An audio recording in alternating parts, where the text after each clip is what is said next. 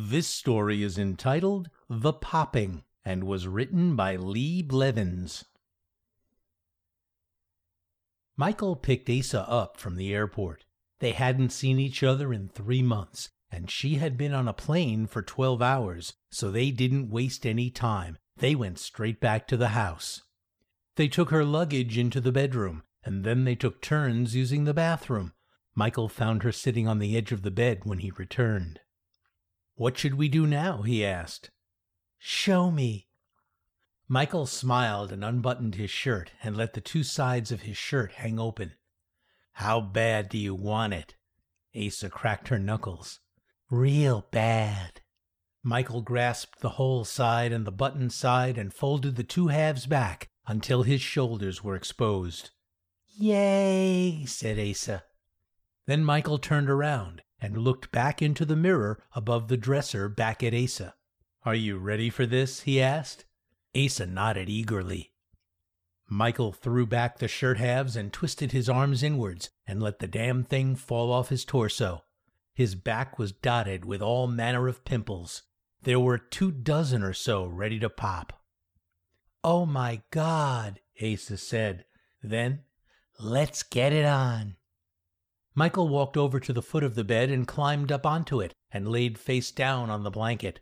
Asa got on the edge of the bed on her knees, body bent forward over Michael, and placed her hands on his back. "I don't know where to start," she said. Asa chose the right shoulder blade. Pimple by pimple, she worked her way down Michael's back. She would pop only the ready ones in one smooth, fluid motion and leave the trail of pus beside the crater like spent confetti. She had popped 20 pimples before she noticed how much he was bleeding. Asa had neglected to dab the pimples. She grabbed some toilet paper and laid it down in balls atop the bubbles. Soon they were soaked red. "That felt so good," said Michael. "I could take a nap." Asa replaced the old toilet paper balls with new toilet paper balls, but they only became soaked through as well.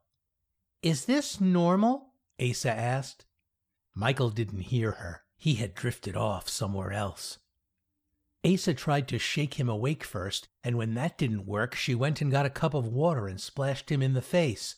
Then she decided to panic. "I popped too many pimples," she told the 911 operator. An ambulance came and took him away. A paramedic rode in the back with them, checking Michael's vital signs. "What were you 2 doing in there?" he asked Asa. She didn't know what to say. "Was it a sex thing?" Michael had to get a blood transfusion.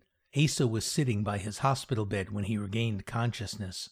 He glanced down at the IV in his arm and then up at Asa. He smiled weakly and told her that he had missed her.